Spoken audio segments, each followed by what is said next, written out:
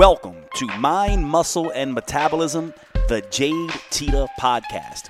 Here you get the in-depth science and practical tools needed to change your body, optimize your health, and elevate your mindset. I'm Dr. Jade Teta, and here is what I want you to know.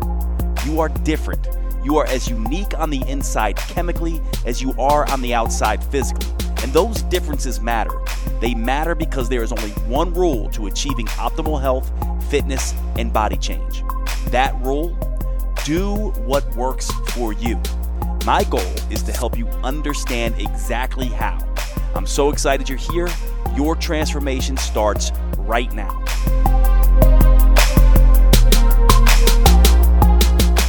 What's up, everybody? Welcome to the podcast. This episode is by request, actually. Just a ton of people saying, hey, Jade, keto's all the rage, and I want your take on it. Can you give us the science, etc.? So that's what I'm going to do.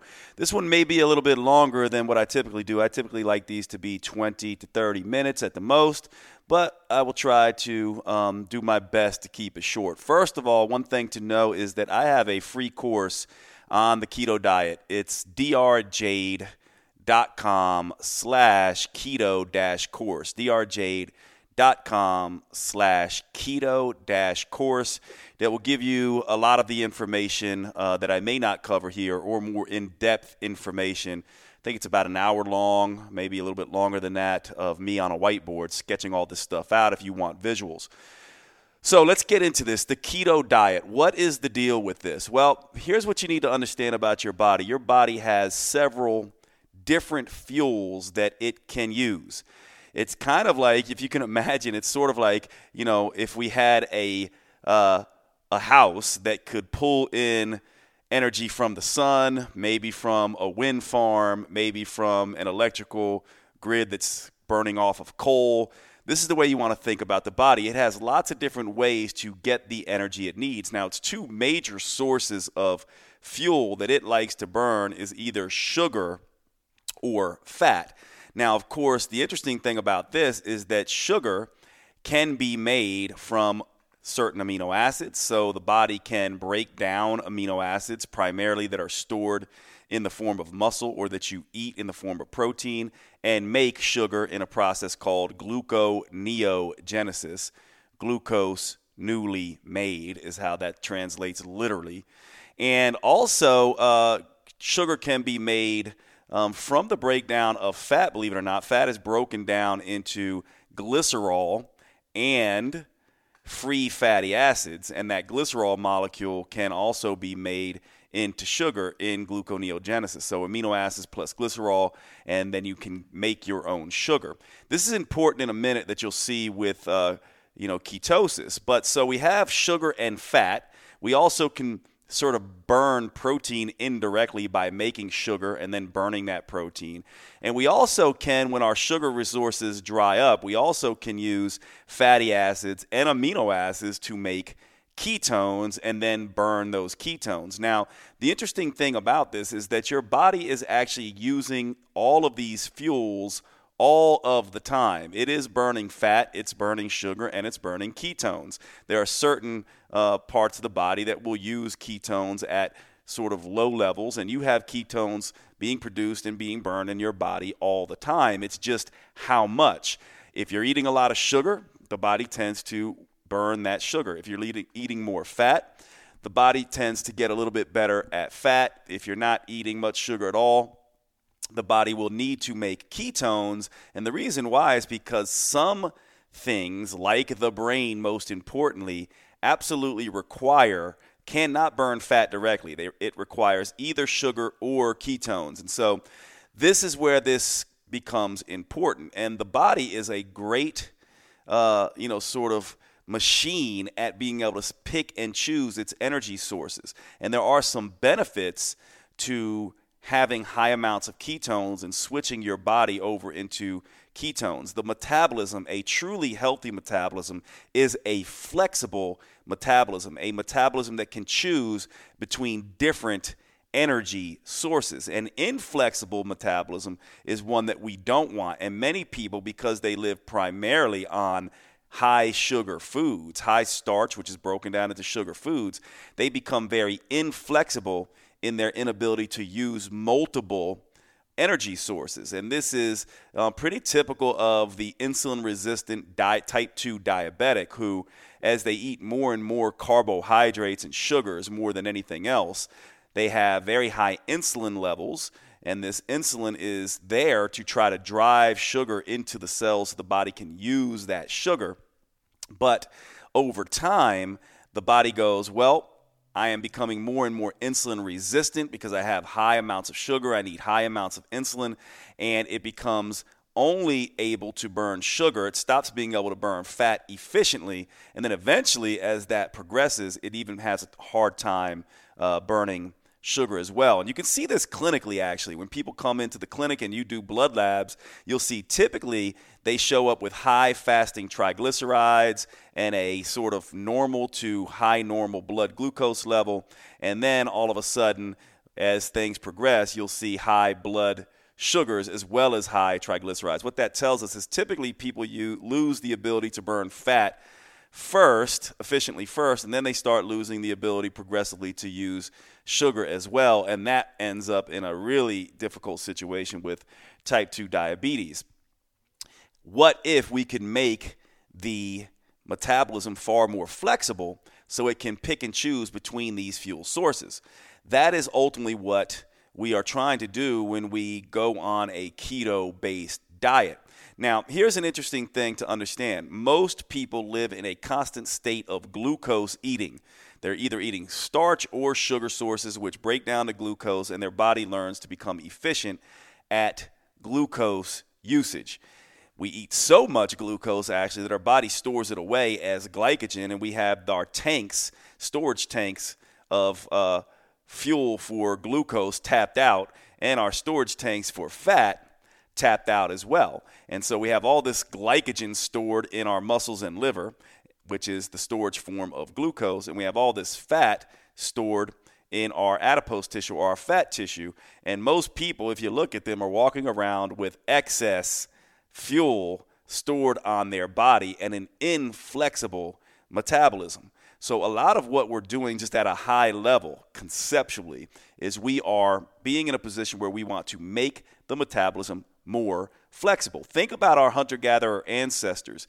They had to live with the seasons, and because of that, they had to have flexible metabolism. So in the summer and early fall, food would be abundant, animals would be fat, starch foods would be more rich, fruits would be available. This was an eat more, exercise more time. They were moving a lot, eating a lot, and in this time they would use more sugar. And this is probably good because sugar is sort of like high-octane jet fuel for the body. The body can perform at high levels with it compared to maybe fat. Fat is something that we need to get from one point to the other over long distances. It's more efficient, which is why aerobic exercisers and marathoners, basically use a little bit more higher percentage of fat when they're exercising than maybe sprinters do, who use a higher percentage of sugar to burn during their exercise. So there is some relationship to activity here. But in the summer, that's basically what our hunter-gatherers were doing. They were using sugar. But as we moved into winter,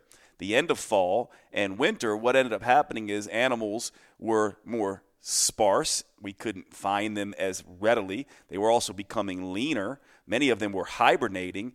Fruit and vegetable matter and starches and things like that were not available. And so we were eating a higher fat diet and higher protein diet with virtually no carbohydrates, and or fasting for longer periods of time, for days on end, as we were searching for food. And this put us into a ketogenic state during the winter, which was beneficial at that time for the metabolism to switch into using ketones, because if it couldn't, it would not be able to get its fuel source from sugar, and so the body would not be able to survive. And then, of course, when spring came around, it would sort of switch back in to a little bit more sugar usage. Now, the interesting thing is fat and ketones are not the same thing. However, ketones are made, the body can make both sugar from fat by the glycerol and also can make ketones from fat, right?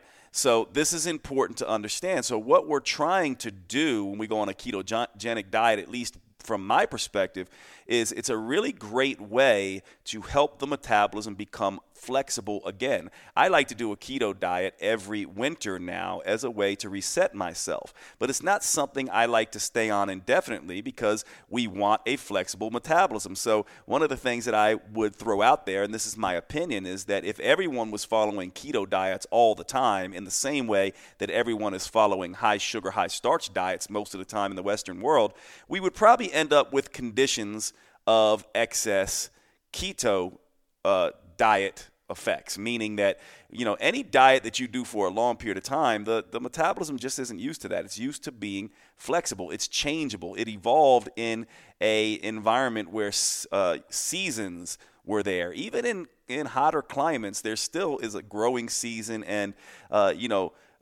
times when there's going to be abundant food and times when there are not, just based on environmental circumstances and things of that nature. So just at a high level, keto diet is really about helping us be more flexible. We don't typically, the average American, the average Westerner doesn't typically spend a whole lot of time in a keto diet. So from my perspective, a month, 2 months, 3 months in a keto type approach is a great way to stay flexible and keep yourself lean. And so that is very important to understand. Now, what exactly is a ketone? Well, a ketone is a compound that can act as an alternative fuel source to go into the mitochondria and produce energy, ATP. Now, for those of you who aren't biochemists, you can skip over this sort of explanation here for a minute, but for those who really want to know the science, here's the way to kind of look at this. As sugar becomes less available, whether because of environmental circumstances or whether because you're purposely cutting out glucose-related foods, what will happen is the first thing that will happen is your tanks of glycogen, your glycogen storage tanks, that the storage form of glucose will begin to become depleted. Now, the body still needs to get energy. So what it's going to begin to do is it's going to start to look at other fuel sources. So for a while, for the first few days or so, maybe it will start saying, well, I got some amino acids sitting on my muscles, or I'm eating protein still. I will use those amino acids to make some sugar. But after a few days or so, the body's saying, well, that's not going to work for me because I can't waste my muscle. I need that to get around to go look for food. So I better find another source here. Not to mention, I can't use those amino acids directly on my brain, and my brain is running out of the energy required. There's not enough amino acids to make enough sugar in this gluconeogenesis to support me, so I better ramp up another form of energy production. And so after about 3 days or so of depleting yourself of glucose and the body saying the amino acids are not going to cut it, I better ramp up my ketone production.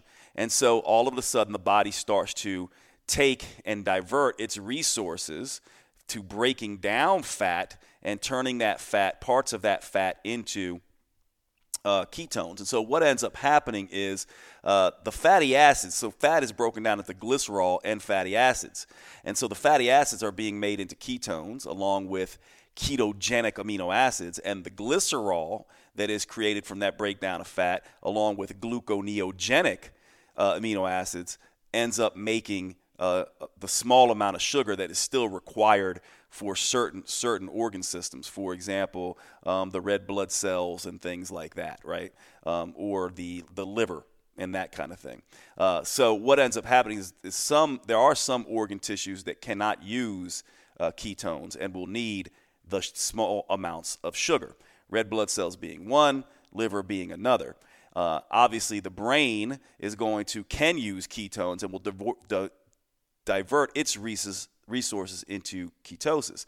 Now, for those of you who are wondering, one of the signals that the cells get that this is required is oxaloacetate is a compound that when sugar is being burned, you're forming a lot of oxaloacetate and acetyl-CoA that basically goes into the water wheel of the Krebs cycle and then stimulates a lot of NAD and FAD production. And so for those of you who aren't biochemists, you can ignore this part, but for those of you who are, you probably understand what I'm saying here. And then these NAD and FAD basically go down into the electron transport chain and drop off their electrons to produce energy, to create this sort of energy current that generates ATP. So one of the things that happens is oxaloacetate is sort of an internal signal to the body that it better start getting ketone production ramped up. And so ketone productions begin to be formed. There's three major types of ketones. There are three ketones formed. There's acetate or acetoacetate, right, which is the major form that will start pouring out into the urine. There is beta hydroxybutyrate, BHB, which is made from acetoacetate. And then there's acetone. And the liver is doing most of the job of making these ketones from the fatty acids coming from fat.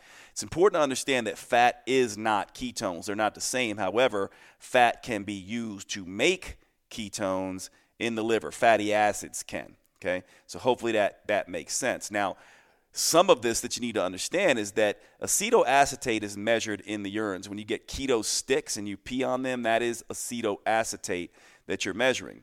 Beta hydroxybutyrate can really only be measured primarily in the blood, and acetone can be measured in the breath. And this will have ramifications in a minute in terms of how we measure whether you are actually in ketosis or not.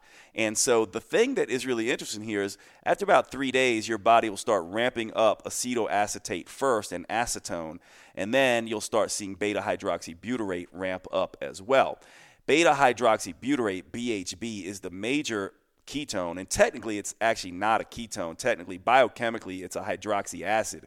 It's not chemically the same as acetone and acetoacetate, which have just for the organic chemist, a ketone technically has a carbon that is attached to two methyl groups and then a double bond to an oxygen. Well, you won't see that exact same structure with beta hydroxybutyrate, but we call it a ketone because it is used in the same way that acetoacetate and acetone are used. And actually, this is the one that has all the benefits, many of the benefits that we associate with keto diets, because it can generate more acetyl-CoA for the Krebs cycle and electron transport chain than acetoacetate and acetone. It also has some stabilization properties in terms of stabilizing the neurons in the nervous system, etc.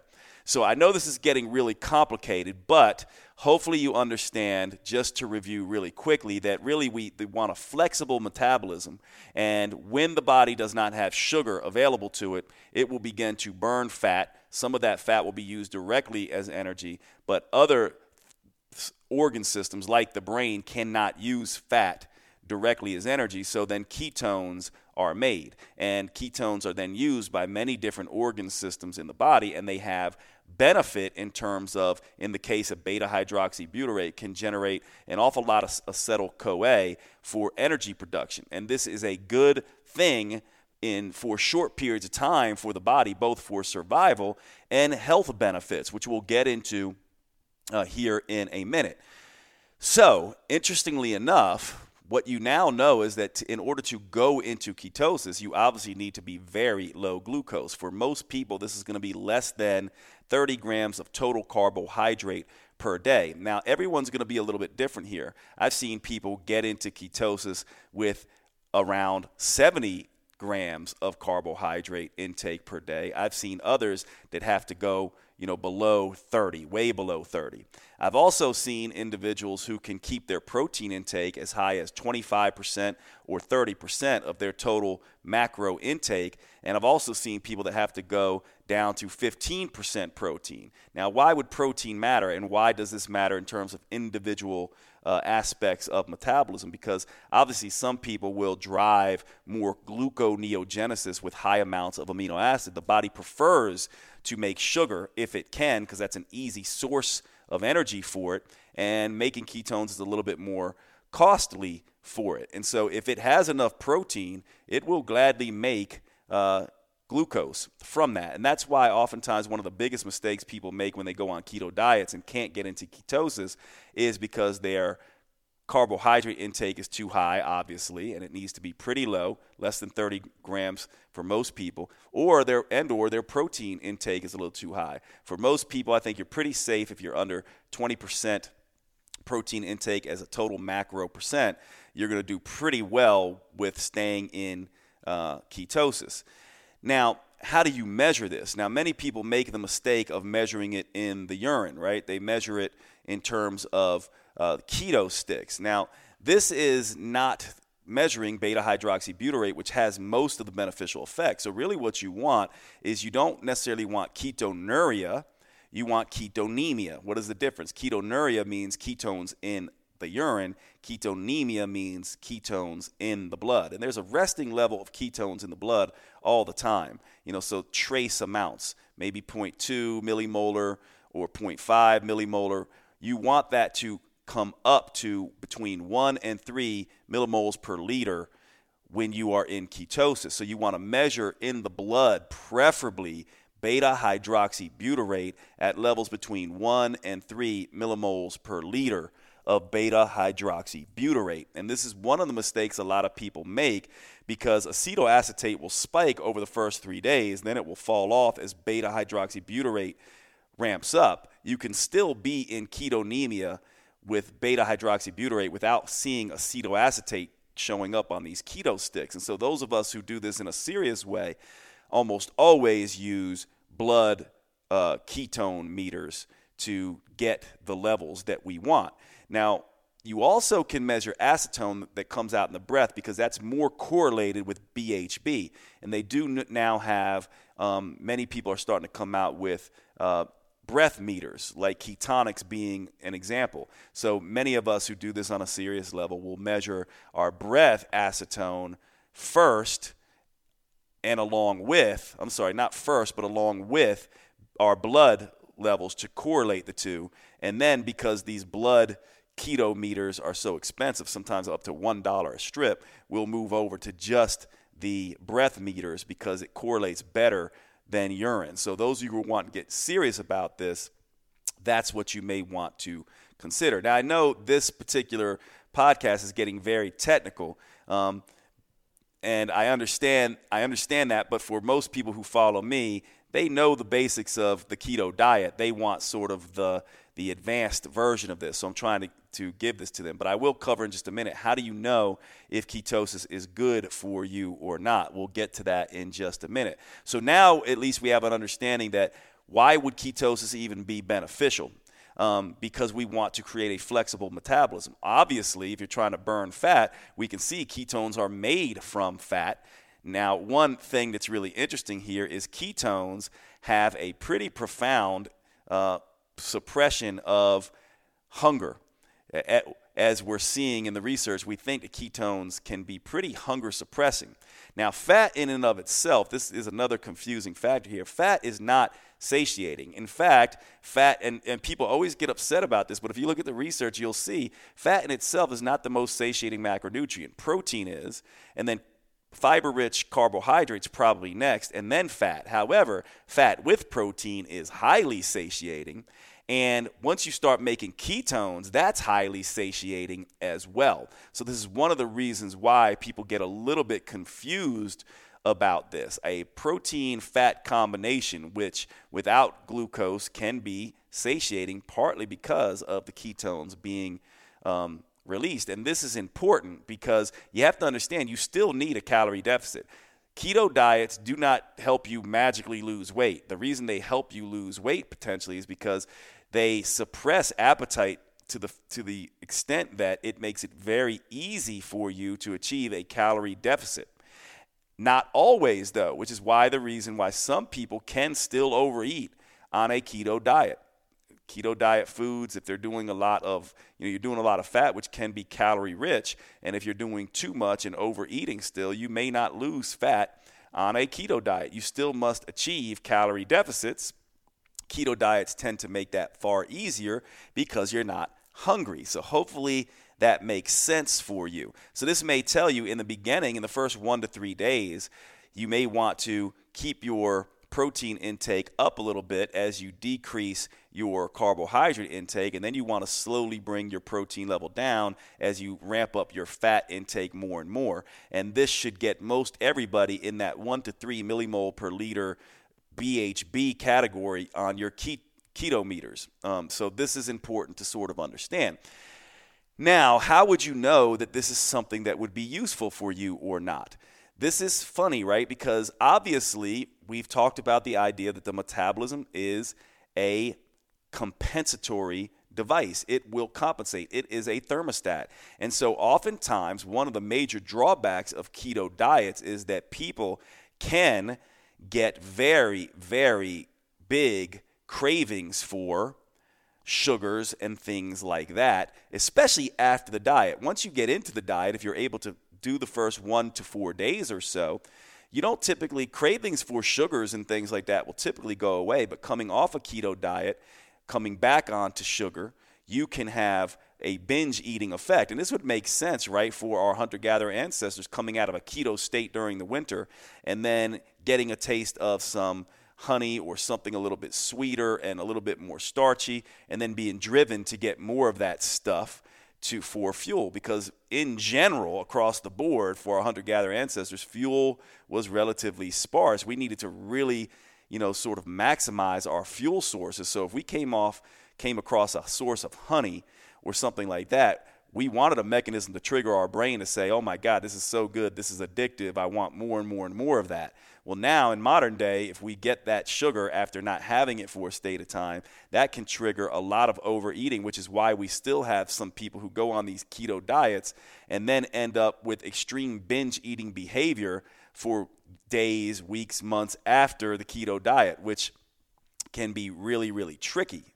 And so this is one of the downsides to this. Another downside to this is that in the middle of a diet, like you're trying to do 12 weeks of a keto diet, and then you end up at a friend's house who's having birthday cake because it's their birthday, and you have a piece, and it pings the brain like, oh my God, that's so good. And next thing you know, you're on a binge eating of fat and sugar, which is the worst thing that you can do, and your metabolism, sort of goes back into the state of storage. And so people who do keto diets can end up in these extreme swings back and forth. If you're somebody who's susceptible to some of those brain chemistry issues and these craving issues, you may want to be very careful with a keto-based diet. And so hopefully that makes sense to you. It's really about, does a keto diet keep your heck in check and allow you to maintain a effortless calorie deficit? If so, then it probably works great for you. If not, it's probably not going to be good for you if you end up going to extremes during and or after the keto approach. That is important for you to understand with this, right? So that's how you know. You're always playing metabolic detective. Now, what are the benefits and the risks of being in a keto state? Well, the benefits are that ketones, we're having so much emerging research telling us that ketones are obviously hunger suppressing, so you can more easily get in a calorie deficit. You're also in a ramped up fat burning state at that time, which if you have a calorie deficit means that fat is dissipating rather than, sort of being stored, right? So that is important. It can really aid people in their weight loss efforts. The other thing that's really interesting is if you look at the biochemistry and the level of the cell, sugar produces a lot of smoke. So if you imagine a energy factory, that's burning off coal, sugar is a lot like coal. It creates a lot of smoke, a lot of free radicals, a lot of potential cellular damage, whereas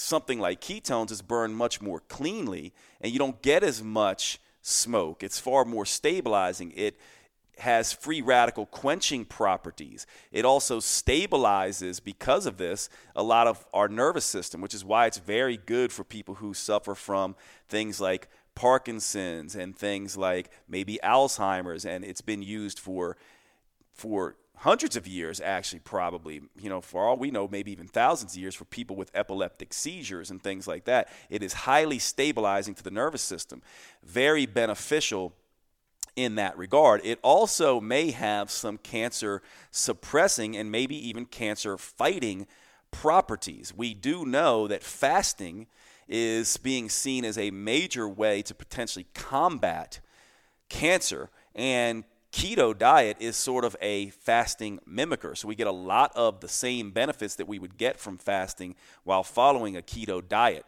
And so all of these can be highly beneficial for us. The other thing that keto diets can have beneficial effects on our immune cells and be beneficial for many people who have autoimmune diseases.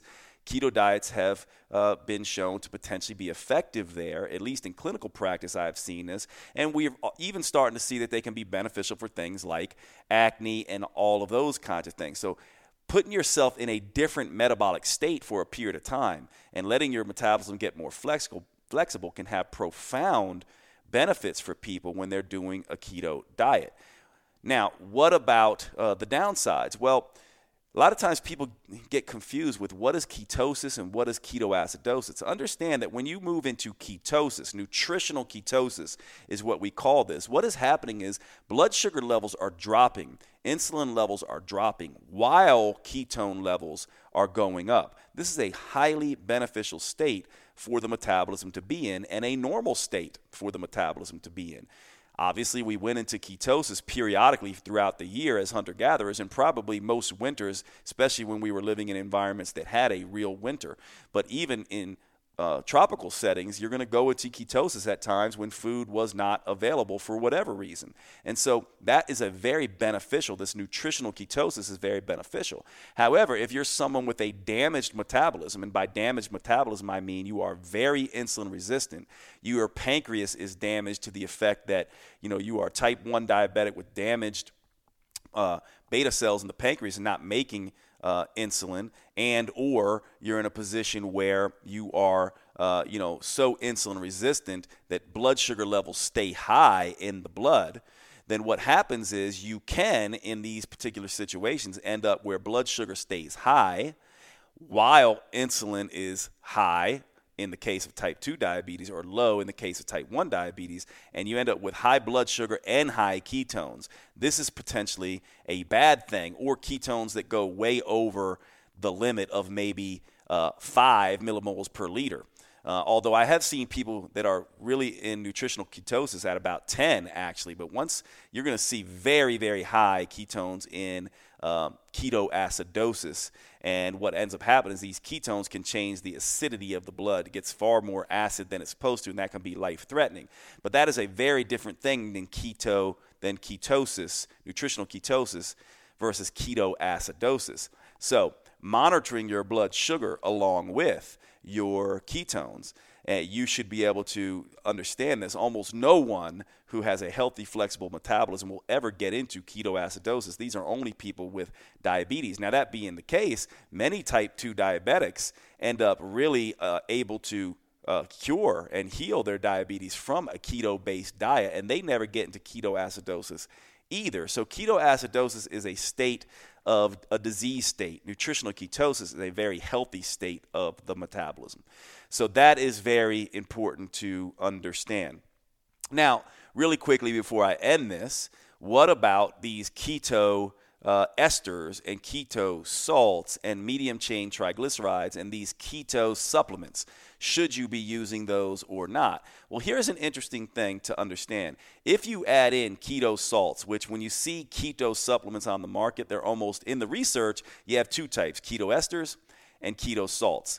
Keto esters seem like in the research they do a better job of getting us into ketosis and can have some of the beneficial effects that metabolic ketosis or nutritional ketosis gets us into. It can get us there a little quicker. Keto salts can do it as well, right? Keto salts can do it as well, but the interesting thing is that think about what you're trying to train your body to do. You're trying to train your body to be flexible, to be able to make ketones and use those ketones effectively, both make and use. Well, whenever you put ketones in, and basically these keto salts are basically beta-hydroxybutyrate combined with calcium or potassium, magnesium, that kind of thing. And then you eat these, and then the body takes them in and then uses it as energy. But if you are using these exogenous, right? Exogenous means from an outside source. Exogenous keto salts, your body is not making endogenous ketones to the same degree that it would, right? Endogenous meaning making from the inside, exogenous meaning getting from the outside. That is a theoretical concern here in terms of the benefits of this particular diet. However, they can potentially have use for you to help you get into ketosis a little bit faster and avoid this ramp up period. So for example, during the first 1 to 3 days of trying to get into ketosis, we could potentially take some of these keto salts, these keto supplements, and get ourselves using these ketones a little bit faster and take away some of the downsides that can occur with people as they switch from sugar usage to ketone usage. Because one of the things that happens in clinical practice is that many of us have seen people go into what we call the almost keto zone. They're decreasing their carbohydrates, and so their body can't run off sugar anymore, but they're not ramping up their ketones to the degree that is necessary to feel better and function better. And so they end up in this place called almost keto zone, which feels pretty bad, actually. It does not feel good. Headaches, brain fog, all of these things. Partly this happens for many people because they don't go low enough in carb, or they're too high in protein, or they're not high enough in fat. These keto salts can help us manage this 1 to 3 days better, or manage sort of people who stay in ketosis, let's say, most of the week and then come out on the weekends. It can help them get back into that ketotic state more quickly. And so they do have some benefits. We are starting to see some research. I think it's largely overblown at this point in time, but we are seeing some research saying they could have some performance benefits, mainly in elite runners and cyclists, but most of us are not elite runners and cyclists. So we are seeing that they may have some benefit in performance enhancement, but at this point in time, in my reading of the research, I think that's largely overblown. And so I'm not so sure you need these things. One thing that is maybe a little bit more useful in my mind right now, and this might change with emerging research, is the use of things like medium chain and short chain triglycerides, which are different than longer chain fats. These short chain fats that are present in coconut oil, things like lauric acid and caprylic acid and butyric acid, these things are not metabolized in exactly the same way longer chain fats are. Longer chain fats have to go through the lymph, and then they get to they have this long pathway of getting through the digestive system, going through the lymph, and then they get to anything that's left over and not used gets to the liver, and then the liver may make some ketones out of them. But these medium chain and short chain triglycerides go directly to the liver, and they can be more quickly made into ketones when we need it. So if we're in a fasting state or we're switching over into ketosis, these can be really useful because they help provide some of the raw material to make our own ketones. So to help us make our own endogenous ketones versus the keto salts, which are, exogenous ketones and not letting us use our own keto making machinery. So I prefer, when people ask me, hey, what kind of keto supplement should I take? I prefer the medium chain triglycerides, the short chain triglycerides, these short and medium chain fats present in coconut oil, butter, etc. And a lot of people say, well, should I get MCT oils? The benefit of that could be that caprylic acid tends to be a little bit faster in its ability to make ketones based on some of the information we have. But the truth of the matter is that coconut oil and butter do a great job. And this is where some of you who don't understand what people are doing with butter in their coffee and coconut oil and things like that are doing, what they're doing that primarily for this effect. These things can have energy producing effects in the body when we are in low sugar states. Now, when we're not in low sugar states and we're not in a ketotic state, whether or not these are benefit or not is debatable. Some people find them beneficial, some people may not, and this is where you go back to your own individual nature. Do these things keep my heck in check or not, or are they just adding extra calories? Ultimately, in the end, we're doing all of this so that we can achieve two things: metabolic hormonal balance and flexibility, and a sustainable, effortless calorie deficit. So why would we just be adding these things in for the hell of it? We're adding them in so that we can have flexible metabolism, balanced metabolism. How do we know that? Hunger, energy, and cravings, sleep, mood, exercise, performance, exercise, recovery will all be in check, and a sustainable calorie deficit. How do we know that? Well, we're losing fat and inches, right? And so we have to look at these things in context. You don't necessarily want to just add these things in for no reason. You want to have a reason for doing them. But from my perspective right now, there's really no need to be doing keto salts. Keto esters really aren't available yet on the market.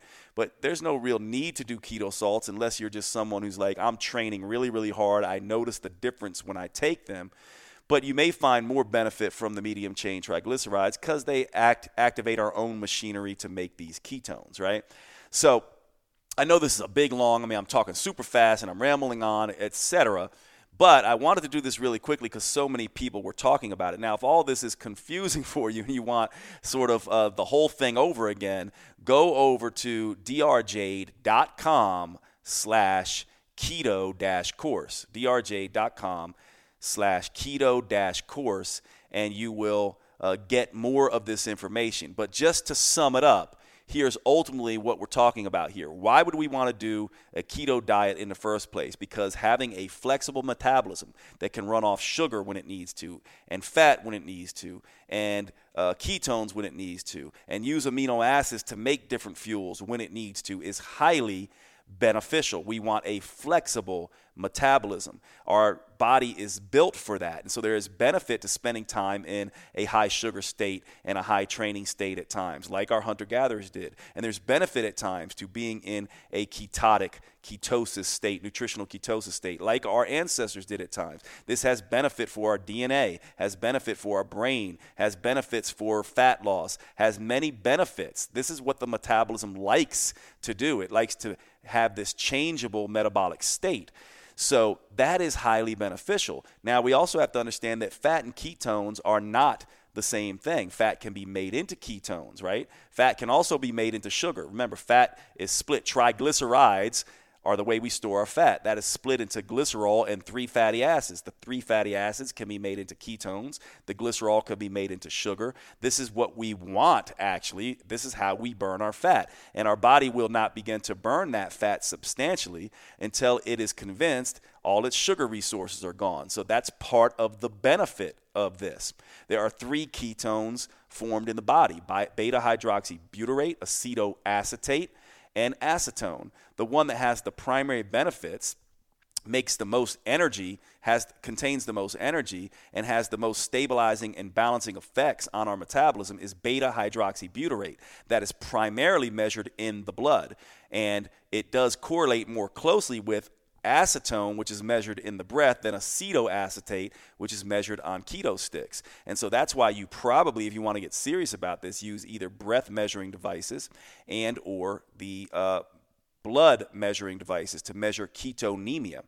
Then we have to understand that we want 1 to 3 millimoles per liter showing up on our, so that we are in ketosis. We know that we are in ketosis and we're getting the benefits. We want to avoid almost keto zone by making sure that our sugars are low enough and our amino acids are low enough and our fat is high enough to generate this metabolic state. Just think about what would you be eating if you were, on the tundra, walking across the tundra. Every once in a while, you might find a fatty moose or something like that. You might have stored some fat away, some lard away back at your hut, and you might be eating any of the foliage that is around, barks and green leafies and, grasses and things like that. But you're certainly not going to find tubers growing around. You're not going to find fruits going around. You're not going to find a lot of sugar things around. You're going to be either eating very lean animals, very fatty animals, or roughage. That's the kind of stuff you're going to be eating. So you want to duplicate that for your keto diet. Those are the things you want to kind of keep in mind. Supplements, keto supplements are not necessary. They can have some benefits. Experiment with them. They can perhaps be of benefit for you. And medium chain triglycerides are probably the best way to do this and sometimes the most enjoyable way. And by the way, I'll say this, if you're going to start this, do not start keto salts and medium chain triglycerides in high amounts quickly. Notoriously, this will cause digestive upset. The same way you don't want to start eating a huge amount of fiber if you haven't done it before, but that will cause some digestive upset. So move slowly into these supplements. Make sure you are measuring your blood sugars. Is blood sugar coming down? Is ketones going up? That's the most ideal state. A low blood sugar and high ketones is the most beneficial state here.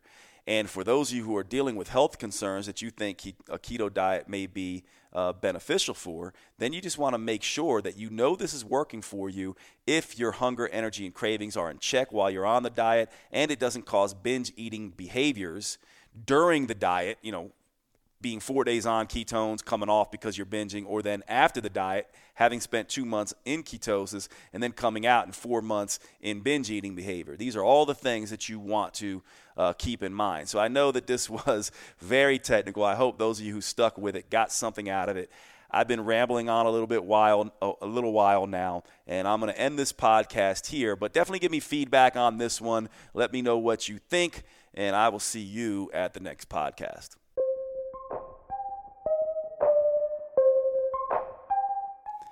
Pop it in real quick just to say thank you so much for your interest and support of the JTita.com podcast. I am bringing back by popular demand the live Q&A calls I used to do back in the day, where you can get on live with me, ask your question directly, and have me answer it in full. Questions about thyroid and adrenal health, autoimmune disease, any health condition, belly fat, muscle building, performance enhancement, you name it, we are going to cover it on the Q&A podcast. If you'd like to be on these live Q&A calls with me and speak to me directly, all you need to do is become a patron of the podcast. You can go to www.patreon.com/JTita. That's www.patreon.com/JTita. Become a patron of the podcast. I would greatly appreciate your support, and you'll be able to access me live to answer all your questions in depth. Thanks again for your support. See you on the podcast.